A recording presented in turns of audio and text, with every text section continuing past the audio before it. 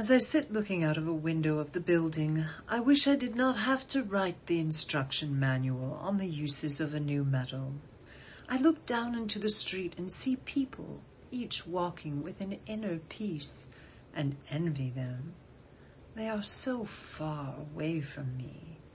Not one of them has to worry about getting out this manual on schedule, and as my way is, I begin to dream, resting my elbows on the desk and leaning out of the window a little, of dim Guadalajara, the city of rose-colored flowers, city I wanted most to see and most did not see in Mexico. But I fancy I see, under the press of having to write the instruction manual, your public square, city with its elaborate little bandstand. The band is playing Scheherazade by Rimsky-Korsakov. Around stand the flower girls, handing out rose and lemon-colored flowers, each attractive in her rose and blue striped dress. Oh, such shades of rose and blue. And nearby is the little white booth where women in green serve you green and yellow fruit. The couples are parading. Everyone is in a holiday mood. First, leading the parade is a dapper fellow, clothed in deep blue. On his head sits a white hat, and he wears a mustache, which has been trimmed for the occasion. His dear one, his wife, is young and pretty. Her shawl is rose, pink, and white. Her slippers are patent leather in the American fashion, and she carries a fan, for she is modest and does not want the crowd to see her face too often. But everybody is so busy with his wife or loved one, I doubt they would notice the mustachioed man's wife. Here come the boys. They are skipping and throwing little things on the sidewalk, which is made of gray tile. One of them, a little older, has a toothpick in his teeth. He is silenter than the rest, and affects not to notice the pretty young girls in white. But his friends notice them and shout their jeers at the laughing girls.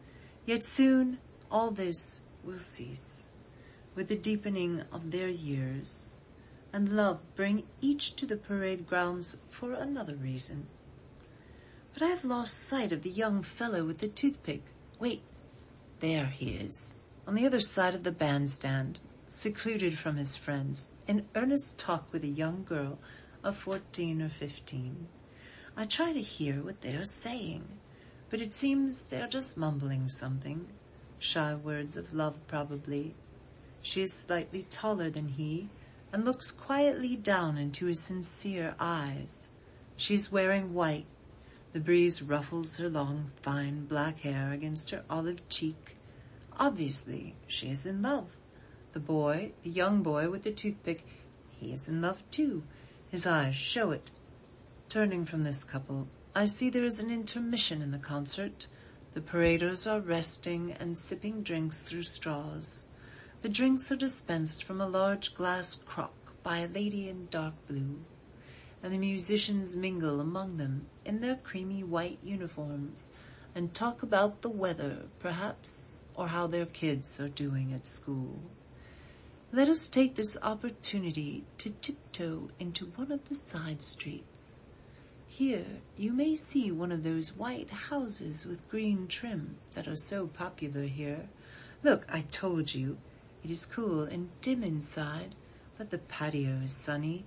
An old woman in gray sits there, fanning herself with a palm leaf fan. She welcomes us to her patio and offers us a cooling drink.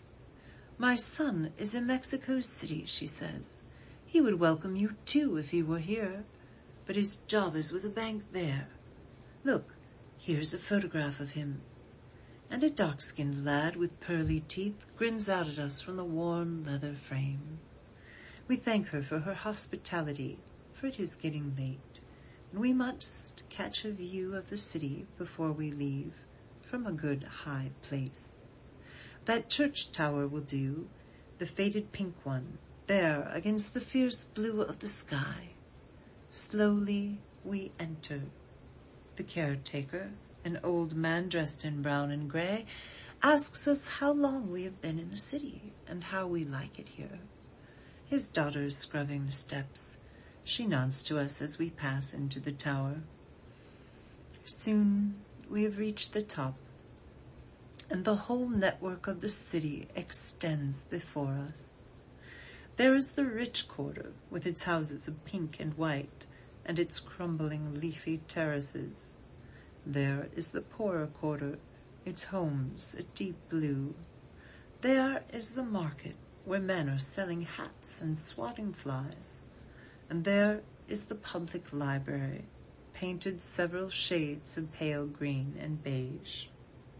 Look, there is the square we just came from, with the promenaders.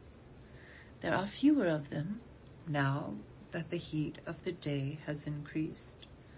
But the young boy and girl still lurk in the shadows of the bandstand. And there is the home of the little old lady. She is still sitting in the patio, fanning herself.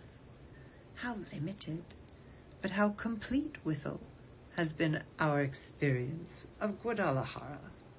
We have seen young love, married love, and the love of an aged mother for her son.